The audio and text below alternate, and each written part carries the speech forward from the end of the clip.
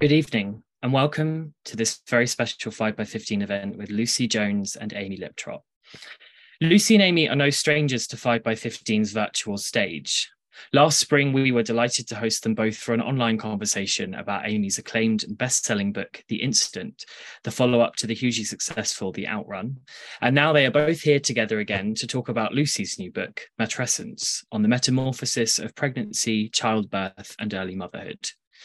The book is a groundbreaking, urgent, and deeply personal investigation into the emerging concept of matrescence, a recognition that pregnancy, childbirth, and early motherhood marks a period of far-reaching physiological, psychological, and social transformation. The book was published just last week and has had some amazing reviews already. Writing in The Observer, Jude Rogers said that it's, quote, the best book I've ever read about motherhood, bloody and alive, roaring and ready to change conversations. Naturally, we can't wait to hear more about the book. But let me introduce both of our speakers first.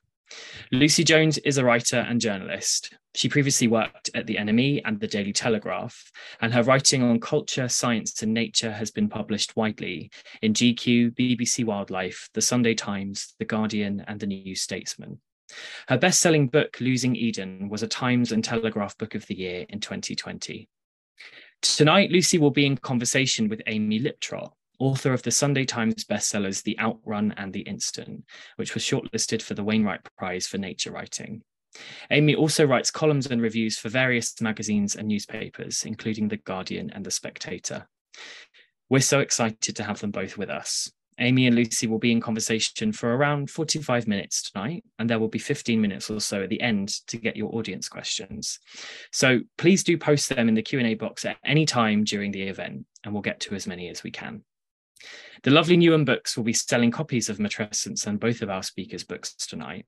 All the information about how to order those will be posted in the chat. Without any further ado, Lucy, Amy, over to you. Good evening, everyone. I'm so pleased to be talking to Lucy Jones. I love her writing, and The Nature Seed and Losing Eden are both really important books for me. Lucy and I first met years ago in an AA meeting, and now we have similar age children and are writing about similar territories often. I read Matrescence in one intense day, underlining masses and just feeling really stimulated.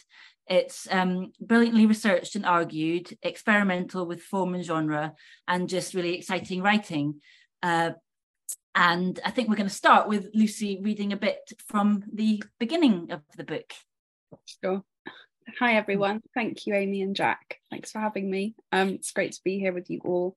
I'm going to read a little bit from the introduction. When a human animal grew inside my body, I started to realise that some hoodwinking had been going on. When she left my body, I noticed more. Pregnancy, then birth, and then, big time, early motherhood simply did not match up with the cultural, social, and philosophical narratives I had grown up with. What I felt and saw did not accord with what I had been taught about women and men, fathers and mothers. I could not connect my present experience with what I had so far absorbed about the body, the mind, the individual and relational self, and our collective structures of living. At first, I thought that I must be going mad. I searched desperately for ways of understanding what was happening to me. I started to realise that my mind had been colonised by inadequate ideas about womanhood, about motherhood, about value, even love. There was canker in the roots of my habitat. A sense that I had been fundamentally misinformed about the female body and maternal experience set in fast. The first day that I felt nauseous, 5 weeks or so pregnant, I was excited. Morning sickness was a sign of a healthy pregnancy, I had read, and it confirmed to me what had seemed so mysterious and diffuse, that inside me was the child I had always dreamed of, finally. When it came, the nausea was immediately severe, but I figured, well, let's see. The morning is around 4 hours of the day, not even a quarter of my waking hours. I can deal with that. I nibbled ginger biscuits and took sips of water. Then noon came around. Severe nausea persisted. 3 p.m, still there. 6 p.m, what? 8 p.m, How? 10 p.m, it remained. Then, like this, the next day and the next and the next and the next, all day, every day, for 5 months. Meanwhile, a parallel, more disquieting change seemed to be happening in my mind. I was overjoyed to be pregnant, attached to the growing creature within, but I found myself becoming subdued, more introverted, increasingly disrupted as the weeks passed. I had no language with which to understand or describe this change, but my consciousness felt different, restructured, or rewired. This freaked me out. It was as if someone else had moved in, making a home in both my uterus and my brain. I thought I must be imagining it. I had understood pregnancy to be a relatively straightforward physical process, with a few hormonal days here and there. I thought the baby would grow inside my body as in a flower pot, that I would still be the same person, but that didn't seem to be the case. In the hours, weeks, and months that followed the birth, I grew more and more alienated, frustrated by the lack of language to articulate the reality of childbirth. I had always believed in the power of words, but here they failed me. No one was talking about pain, about birth as an emotional process, about how it felt to have grown another human, to be two people at the same time, and then to be vacated, to push a person into being. I knew nothing about the emotional and psychological transition that follows birth. I had no idea that something was happening to my brain, that it was literally changing shape. I had no idea what was coming, the anxiety, the life-exploding romance, the guilt, the transcendence, the terror, the psychedelia, the loss of control, the rupture of self. Thank you so much for setting out some of the questions that you go on to answer. Starting with the title, what is this word matrescence and what does it mean to you? So the word matrescence, it's very similar to adolescence, and you kind of pronounce it's kind of similar if you think of it like that. So the word, I first came across the word when my first child was about 9 months old. And I was quite blindsided by the experience and felt just very kind of, strange and different. But I thought that there was something wrong with me and that I was probably imagining it. And then I read this article in the New York Times, and a reproductive psychiatrist called Alexandra Sachs mentioned this word matrescence. And I ordered the book where the word was first cited, which was a essay collection, it's on my other bookshelf, from the 1970s. And the word matrescence was first used by the late American anthropologist Dana Raphael in an essay about how in most other cultures and societies in the world, becoming a mother is seen as a significant developmental stage, even a kind of life crisis for women. So Dana Raphael talks about the Tikopia people who have a sense of the newborn mother as well as the newborn baby. And she wrote about how the process of becoming a mother is a physical change, yes, but it's also a psychological, emotional, existential, a change in identity, a change in all your relationships. And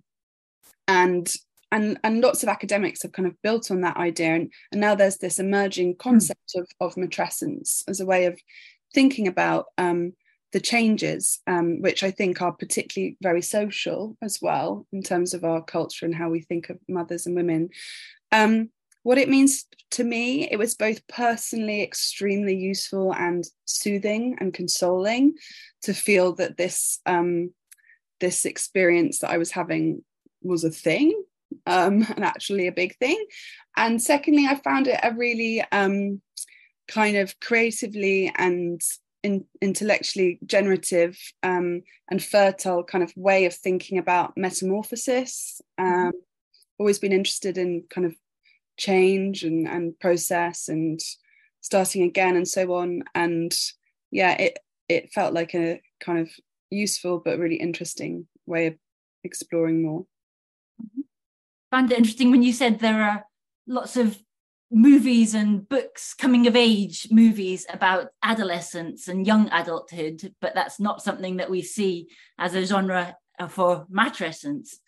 Yeah, right. Yeah, so like, you know, we all know that adolescents are awkward and having a tricky time, and what I found when I'm my matrescence, my first matrescence, very like an adolescent, very kind of awkward and like I didn't know what to say and kind of strange, but you know, importantly, I felt very alone. Whereas in adolescence, you know, as you just say, we have all the culture, we're together, and we're on your phone all the time, or at least I was in the 90s, and there's all these kind of cultural kind of signifiers which are kind of rituals and rites in adolescence, and that is what is missing. And additionally, and maybe we'll go on to this, but the new kind of brain science of parenting and the neuroscience of the maternal and parental caregiver brain tells us that the effect on the body of pregnancy, childbirth, and early motherhood is as seismic as adolescence. So we're just kind of learning that. Very understudied. Yeah. Surprisingly, for a book about motherhood, you open by talking about slime molds, and you go on to sections about, in between the chapters, about things including tadpoles, eels, volcanoes, sea squirts, the moon. So can you tell me about slime molds? A lot of people won't even know what that is. And also about how these ecological sections relate to the themes of the book. Yes, sure. I would love to.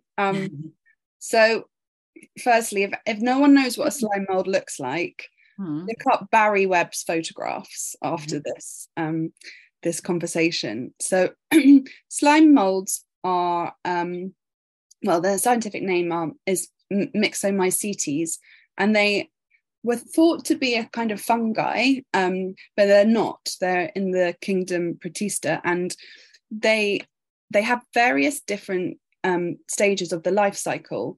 At the beginning, they are what's called a plasmodium. Well, there's lots of different species, but a lot of them start as this kind of blob of kind of slime. It's often yellow. I mean, they are everywhere. I tracked one in the cemetery I live next to in Basingstoke the whole of the winter. You just have to look out for them. Anyway, when they're in this stage, they're more like an animal than anything else. They're kind of predating, moving, scoffing bacteria. They have an intelligence which has been kind of illuminated by experiments in labs. They can solve mazes, they can make decisions, they can kind of teach. Anyway, and then at some point they turn into these sessile, static, spore-releasing organisms, which you're going to have to look them up to really them, but they are so beautiful. They're absolutely tiny. They're like 1 millimeter high, but they're like every color of the rainbow, iridescent, goblet shaped, egg shaped, nets. It will Oh, Lucy, you've frozen. Oops. Lucy, I don't know if Lucy's frozen for other people, but she has for me. Yes, we'll work on getting her back and connected in just a moment. Yeah, I really want to find out where I can find these slime molds. And I recommend, I have seen some of Barry Webb's pictures and Lucy's own pictures, which she posts on her Instagram of her slime mold investigations in the woods, I think, near her house. Oh, that's a show. I've got Lucy frozen in mid conversation, and we're trying to get her back. Yeah, so just to remind people that you can submit questions, which we'll do at the end of the session. While we try to get Lucy back, maybe her kids are streaming telly and using up her bandwidth, which would be entirely appropriate for our conversation.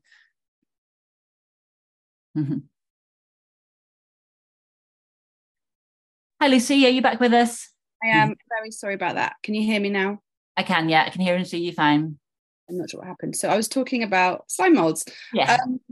So the reason I was drawn to them was because they seem to enact a very kind of dramatic, unusual and unexpected metamorphosis, that they kind of started in this way of being this kind of yellow slime, and they turn into these kind of intricate, beautiful spore-releasing organisms.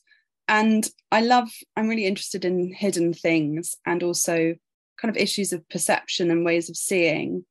And I suppose I was thinking a lot at the time about how so much of motherhood felt very hidden to me. My experience of it was really an experience of kind of deception or unmasking, realizing what it takes to sustain human well-being.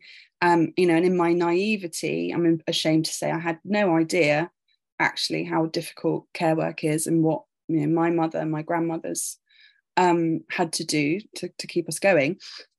So I was kind of interested in these organisms, which were so incredible but so hidden, and also just quite like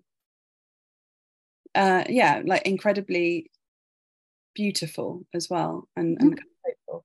So yeah, the ecological vignettes were there because I wanted the book, even though it is very much about my own personal experience, and it's kind of a lot of memoir, I was wanting it to be also interesting to people who'd been through any change and process and transformation. And I suppose I was trying to kind of bring in those stories to talk about the universal nature of change, and how it's something that we all go through in different ways, and it's also so much in the natural world.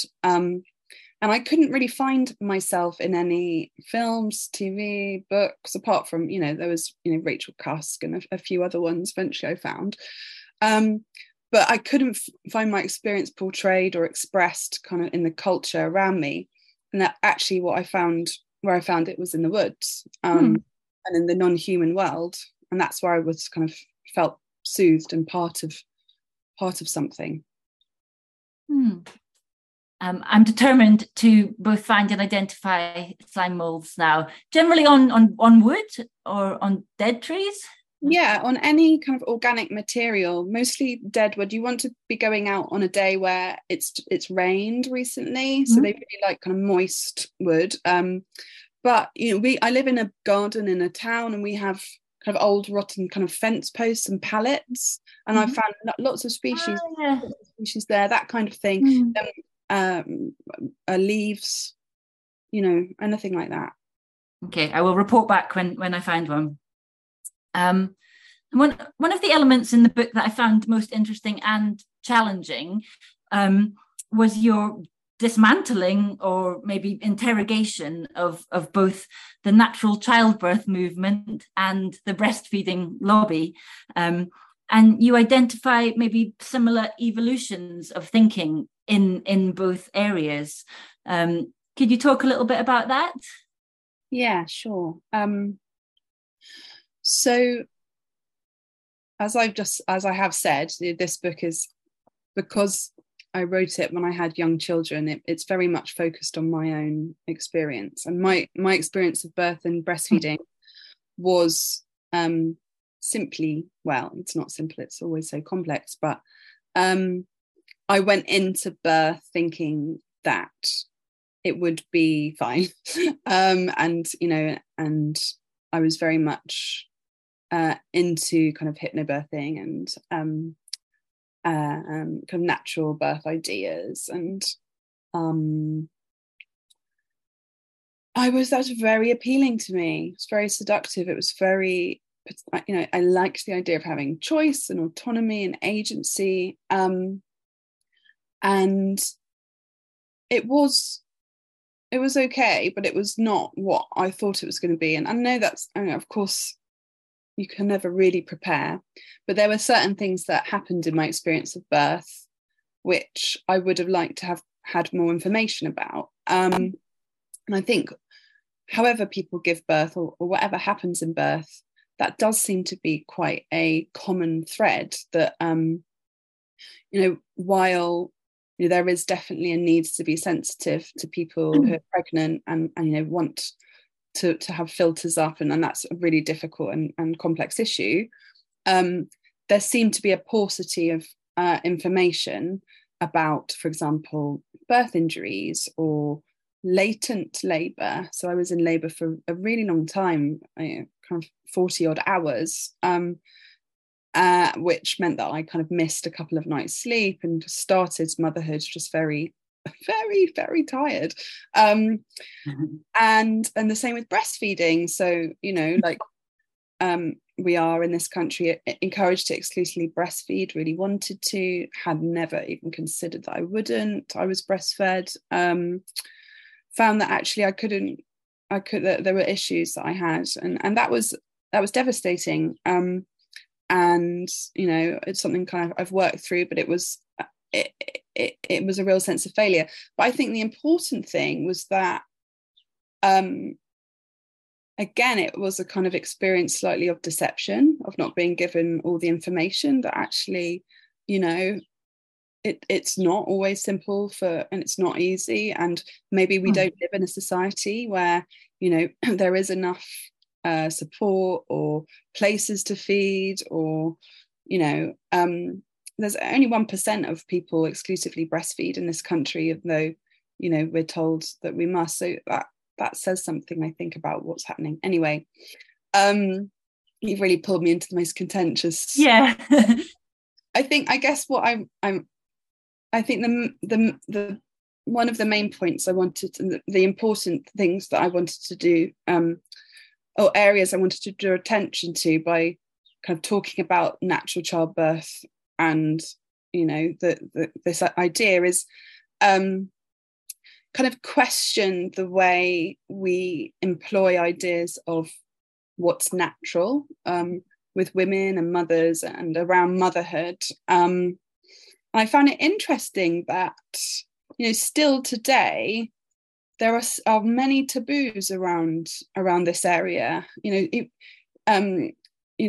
seem to really want to kind of sacralize birth and motherhood and feeding and so on, and we so want it to work, and I'm sure there's so much which is well intentioned there, but we disavow also the horror and the pain and the blood and the injuries and the what can happen for decades after childbirth. It seems that we're not getting the full picture, and I think that's harmful for women, because we don't get the healthcare that we need, and the support. It means that we're all expected after kind of a week or two just to get on our feet and go back, to normal life. Unlike other cultures in the world who have rites and rituals around caring for the newborn mother.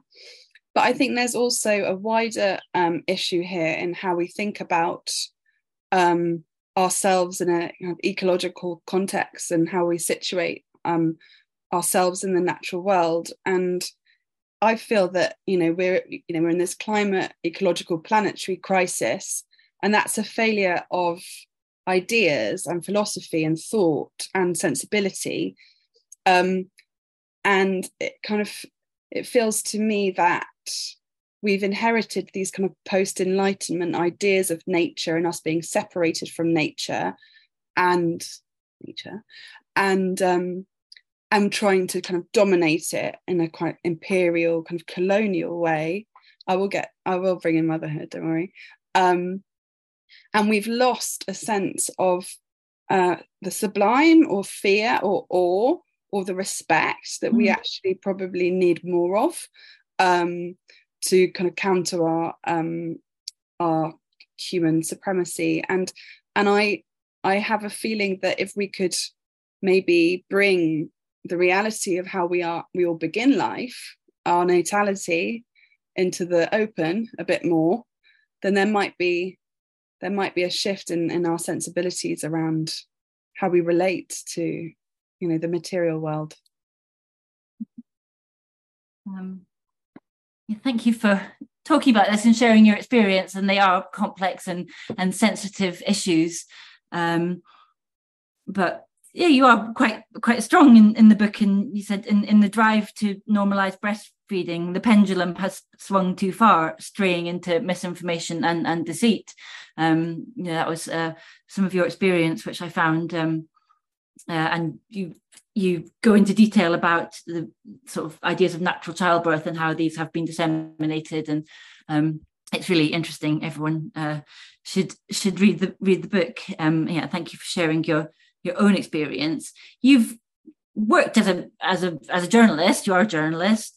How did you find moving into memoir after doing? You've not written so personally before from journalism. Well, that's never been asked that question before. That's interesting. Well, I think I've always kind of written personally, privately, in my own experiences down, often in kind of terrible poetry.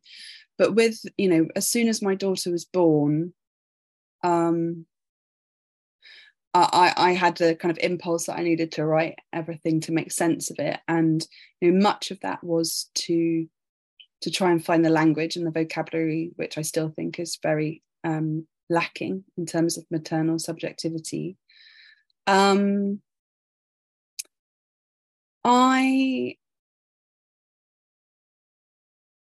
could have done this book a different way. I think probably if I'd had longer time, I could have used other kind of case studies or brought in other voices. But there's that thing about how in pregnancy you're like pushed to your limit of your metabolic limit of basically in pregnancy you're like, you can't get, the human body can't go any further. It's like you're running a marathon basically every day. Kind of felt with this book, doing it with my young kids,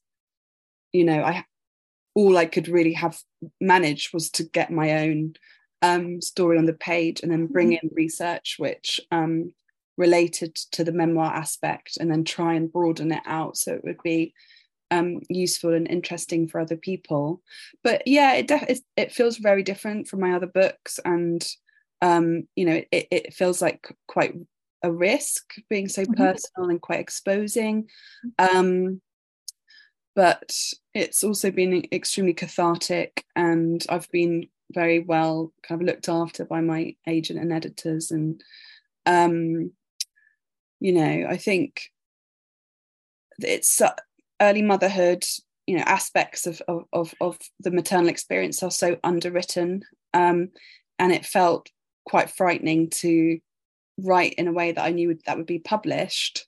But actually the experience of that block, and that I felt like I had to slay the angel of the house every day before I sat down to work. And I was kind of interested in that I felt so much pressure against me, that it was, the voices were, this isn't a thing, that no one needs to know this stuff, or, this is domestic, this isn't real intellectual work, and I felt I was kind of egged on almost by that. Those kind of that sense. I thought there's something really interesting in here. I'm having this feeling that I shouldn't be writing this, and where's that coming from?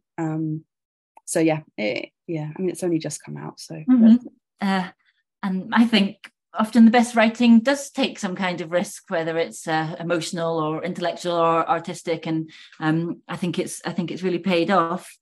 I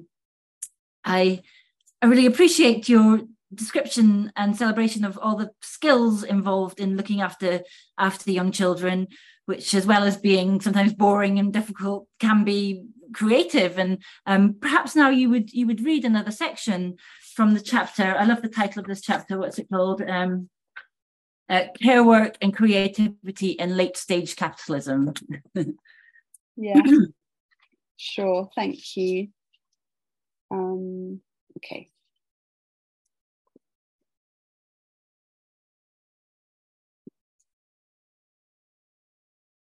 My children demanded new ways of being: silliness, cuddles, repetition, echoes.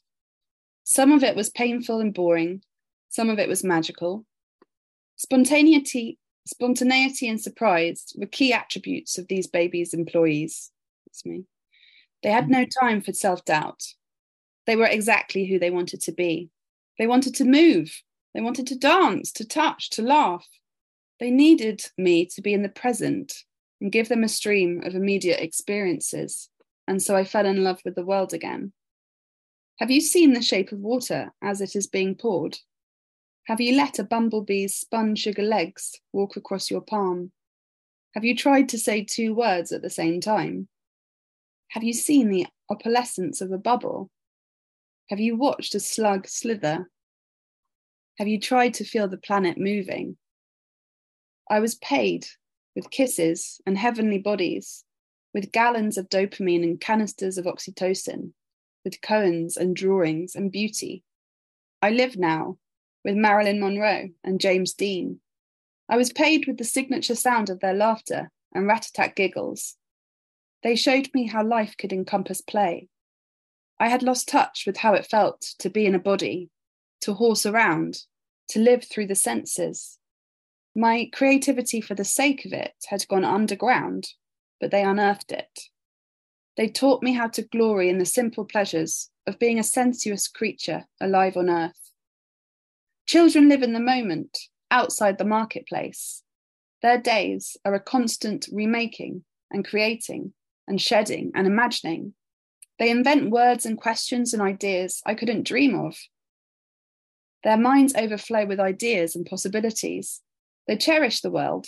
They cherish being alive. The tension between this work and my earning work was high. I realised I had been moulded into a loyal, obedient earner, addicted to acquisition and the external metrics of success. Increasingly, though, I was trying to find a path towards a new way of caring, a radical way, an authentic way, beyond the martyred maternal ideal. I wanted to start recovering from my indoctrination and hyper-consumerism and turbo-capitalism, from the Enlightenment values of conquest and mastery and domination that I feel and resent in my cellular being, and step out of the value system that placed capital and goods accumulation way too high. Thank you. Totally love that section. So many interesting ideas and beauty. And when you talk about stepping outside of the current value system, just wonder if you have any ideas for how that works in practice. Like, what kind of things have you discovered? And well, yeah, it's a really good question. It's not easy. Mm-hmm. I mean, probably like spending as much time in the woods as I can. Although that's enough, to be honest. I think it's very hard. I think I probably like wrote that section or was thinking about that section a lot when COVID, we were in lockdowns, and my husband lost his job and we were both at home looking after the children together. And so I was with kind of another adult and I had some self-employment grants. And for the first time in my like experience of motherhood, although it was hard in lots of different ways, there was a sense of I was actually less lonely, and I was kind of, because of the self-employment grants, which kind of gave me a sense of what it might be like to have a kind of care wage or a basic income. It took away that and like kind of, you know, the financial imperative, and it was quite kind of idyllic and utopian for a little while. But then, you know, we tried to both work part-time, we tried to share it, but it's pretty impossible with, you know, needing to earn and so on. I'm working on it, Amy, and I'd love to hear anyone else or anyone else has found. I guess, I think, you know, and I've written about this in my other books, for me, spending time, you know, with other beings, you know, with things becoming other things, and, you know, in the natural world, you know, it's free. Well, you know, it's complicated, but I feel like that's a value that I have that I want to pass on to my kids, that they can, you know, that, you know, something like spending time, you know, outside and in the woods, it doesn't have to cost any money, and that's a kind of like to capitalism, you know, ways. And you also talk about community and sharing with other mothers, and what we're doing now, for example, and what you're doing with that book, and you found value in community. I took me a while to feel that I could open up to people in how I was feeling in my matrescence, and I just felt very. Until I kind of discovered the word matrescence and started reading, Adrienne Rich was big for me, of Woman Born, and her concept of the institution of motherhood compared with the experience of motherhood. So we kind of delineated between the two, and I found that was really helpful because it kind of gave me permission to talk about the institution of modern motherhood. And because I guess I think a lot of it for me in the beginning was like, I had this baby that I so loved, and I didn't want anyone to think if I said I was struggling that I didn't love her, I was complaining. It felt so kind of like difficult and taboo. But the more I read and the more I realized that the conditions of modern motherhood are very strange that we're living in, and very cruel, I think, for women in different ways. But you talk about the pressure that you feel that you felt because of the idea of intensive motherhood, and how that plays out and often can create something of an identity crisis.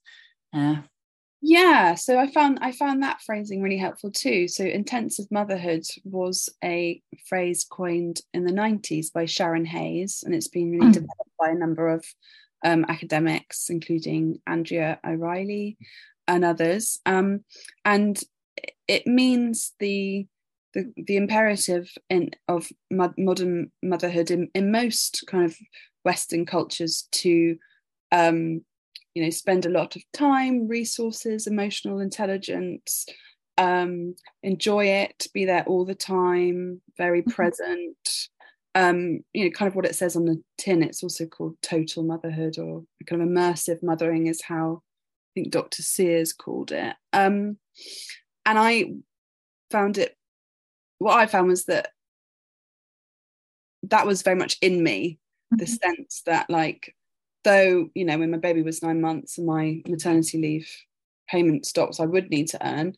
I also felt that I had to be very present all the time, know about child development, child psychology. I was very scared about messing things up. And it was really useful to me to do the research for the book to kind of unpick where these ideas have come from. And on the one hand, it's great. We know a lot more about children and psychology and attachment, and what kids need, and how to talk to children in a different way, and how to treat children in a different way. But at the same time, it seems like in our kind of post-Bowlby, kind of post-attachment theory society, we have left out and forgotten what Bowlby really said, which is that a mother can't do it alone, a parent can't do it alone. They need society, they need community around them. It's bonkers to think that that's possible, but we seem to have in the kind of a lot of the discourse and a lot of the books that I was reading at the beginning, it's all put on the mother still today, and perhaps that is changing. But I think that that was very helpful in kind of seeing it for what it was. And so much of this experience was trying to see, realizing how kind of occluded so much of the maternal experience is, and how I think for the first time I understood myself as a truly ecological being that had been kind of infected by a lot of social ideas that I needed to root out. And that was kind of interesting too. But it's very tricky. I write about kind of gentle parenting, respectful parenting, and that movement, and it's very, very seductive. You want to be all those things, but it seems to me that so many mothers I know, and I did a kind of little data survey for the book, are really struggling, are really stressed, are really burnt out, are really finding it difficult to do everything, and it needs to change. Yeah, a lot of these ideas have a well-meaning basis, but in practice, without support, are very hard to enact.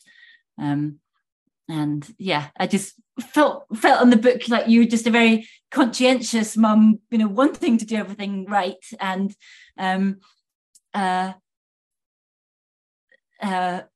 that's but it was almost impossible to, you can't do it all right. So we are getting quite a few audience questions coming in. I've got other things I'd like to ask you, but I'm just thinking that I will jump onto some audience questions. So we've got one saying, the chapter about how cells are exchanged between mother and baby is amazing. Can you explain that for the audience? Yeah, sure. Thank you. So this is the area of microchimerism. And I got interested in it because when my daughter was born, I really felt that she hadn't completely left my body, that kind of my attention was different, and that there was something going on that wasn't what I'd been told, that, I don't know, there was a kind of enmeshment or something. And I started to read about the research that had been done, and particularly by Diana Bianchi and Amy Boddy has done a lot of work around it, that shows that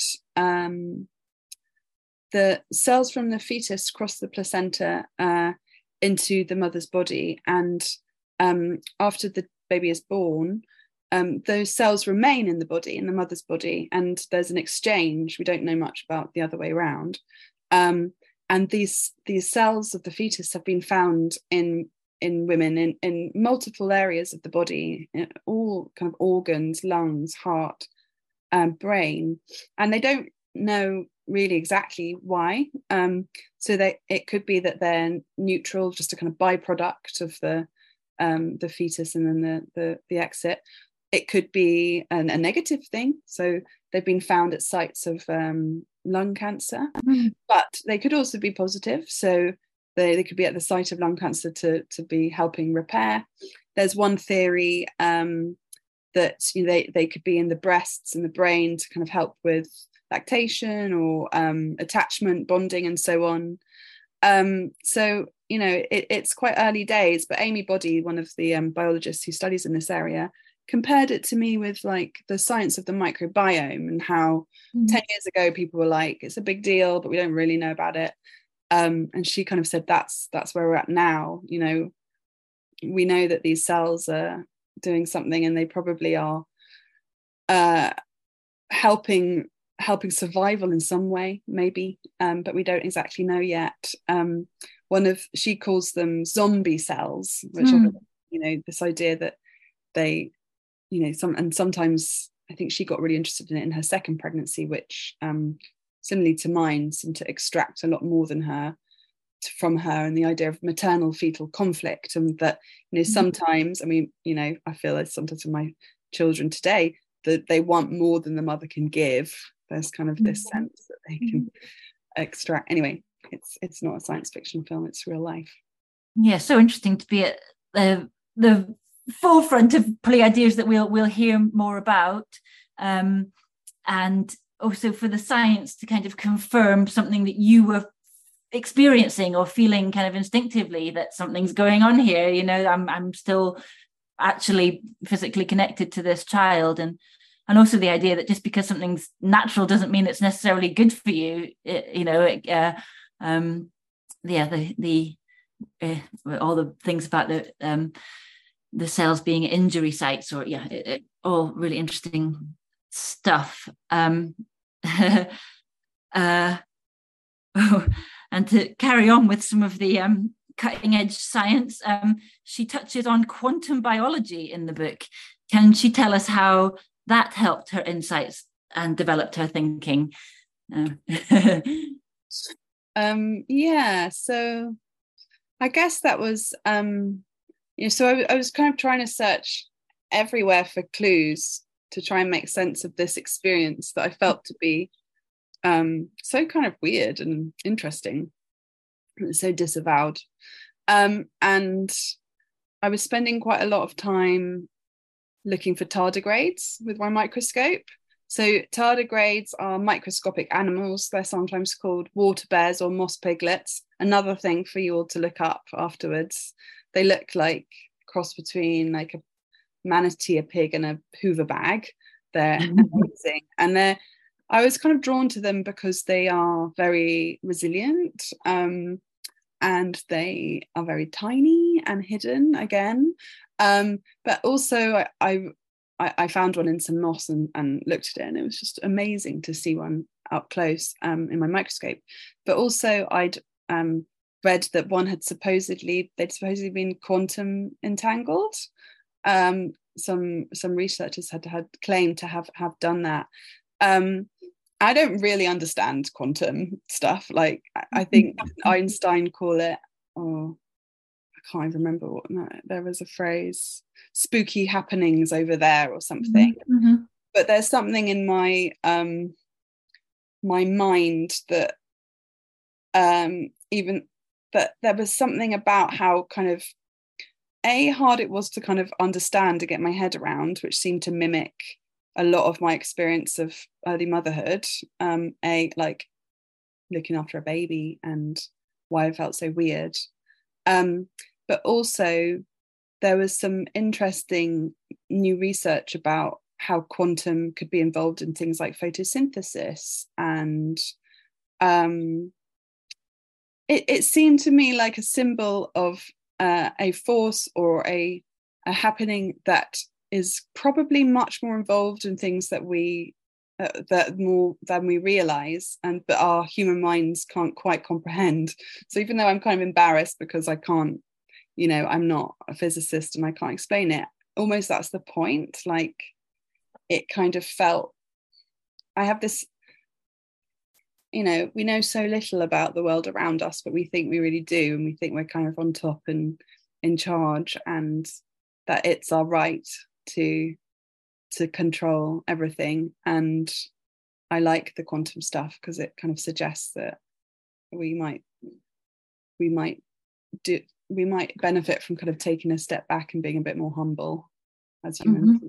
Yeah, I don't think anyone can really understand quantum stuff. That's kind of the point. It's on another level. Although I did this quote that you've got at the beginning of that chapter about 21st century biology is fundamentally different from 20th century biology. It's a biology of relationships rather than entities.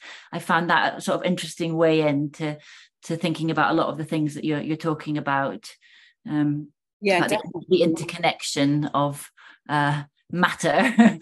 Absolutely, yeah. And I think, the kind of one, probably the overriding theme of the book is like interdependence and interconnectedness, and how we're so focused on the baby and the infant, but there's no, that it's an environment, and it's the mother or the birthing parent, or that it's it just feels like it's so occluded, the work of maternal, and I find that kind of spectacular and fascinating. I have another question from the audience. After my baby was born almost 4 months ago, congratulations, several older women in my life said, if we knew how hard it would be, no one would do it, in response to my shock at the continual pain and bleeding while recovering. There was also so many comments of, but it's all worth it. In the immediate aftermath, bleeding and afraid, I felt that comment invalidated what I had just experienced. How, the comment about, but it's all worth it, I think, how can we talk about the gore and pain to pregnant women without making them even more afraid of birth? What a great question. And yeah, I'm so sorry that you've had so much pain, and congratulations. And I've absolutely, that resonates so much. I found those comments really difficult and invalidating. I think like people forget. I think like sleep deprivation must make people kind of forget. It's a great question, and it's one that I'm thinking about a lot at the moment, and I don't really know. I think it's really very difficult because I think it is so well intentioned to protect someone in their pregnancy, and I know that certainly I didn't want to hear things in my own. I think it probably is partly the job of better information just simply given to people in antenatal appointments, and I think there could be just a kind of a much more respectful giving of the possibilities of what can happen, what postpartum recovery can look like, kind of stripped from any, I feel like, delivering that information in a neutral, and I this could be completely idealistic, and I really, really acknowledge how difficult it is for healthcare providers and people, but there has to be a way of improving things. In the book I talk about, there's a statistic of a postpartum, a big postpartum health book, and I think it's from the States, and like something like 0.01% is spent on like physical recovery for women, and something like that, and there's lots more books now about recovery, but like I didn't know, for example, that I would bleed for a really long time. I didn't know about birth injuries and what that can mean for a person, and I talked to a consultant gynecologist about it, and she's done lots of work and loads of work, amazing work, and surveys and talking to women, and she said to me, women want to know. Mm-hmm. So I discovered after giving birth that something like 80% of first-time births will cause some kind of tear or birth injury. So that's by far the most likely thing that's going to happen. And I think just for that information to be told neutrally, so you're able to prepare for that, and more focus on the postpartum period for the woman. I think I would have been helpful, definitely.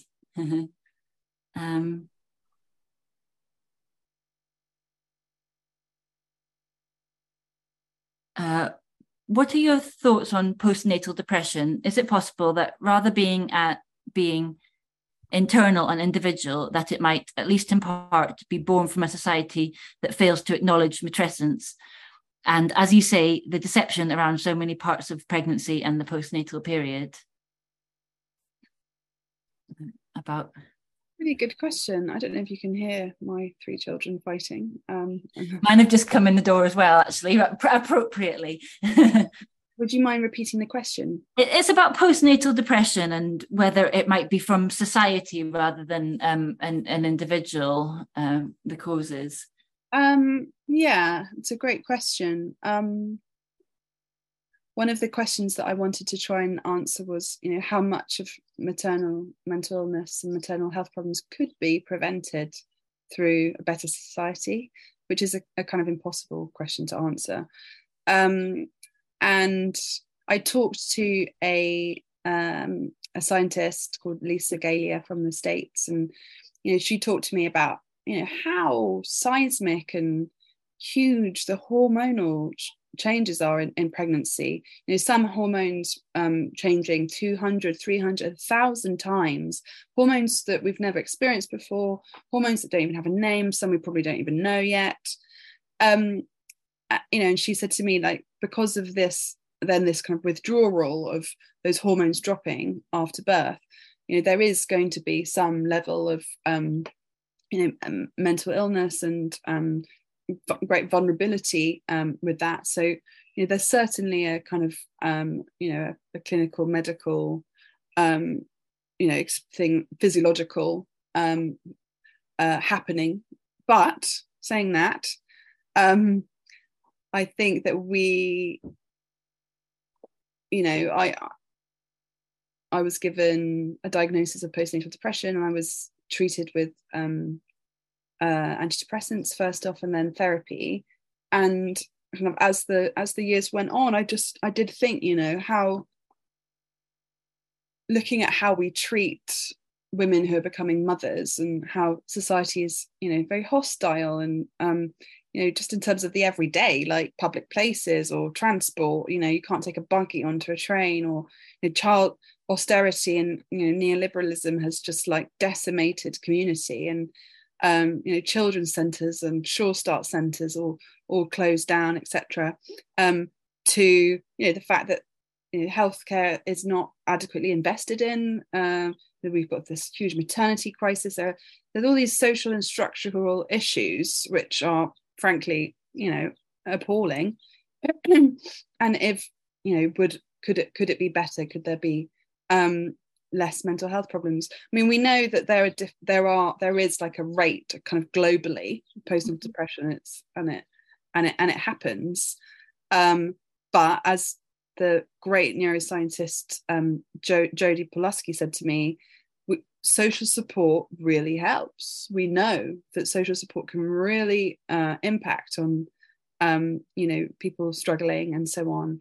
So I would say we need a kind of biopsychosocial, more holistic model, and that motherhood today clashes like so intensely with hyper individualism and kind of predatory capitalism, and that there are big issues in how we think about the world, how we devalue caregiving and neglect caregivers, and we don't want to be seen as vulnerable or weak. So yeah, that's a long answer. Thank you. This might be the last question from the audience. Lucy, thank you so much for writing this book. I feel so very seen and validated by this conversation, and I cannot wait to read the book.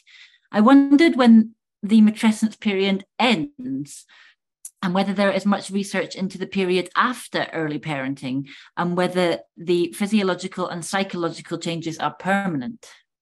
Yeah, great question. So it's really exciting, this cutting edge field of the parental brain, because they're all publishing kind of it's really happening right now, and essentially what we seem to know is that the changes definitely last for kind of 6 years and probably much longer.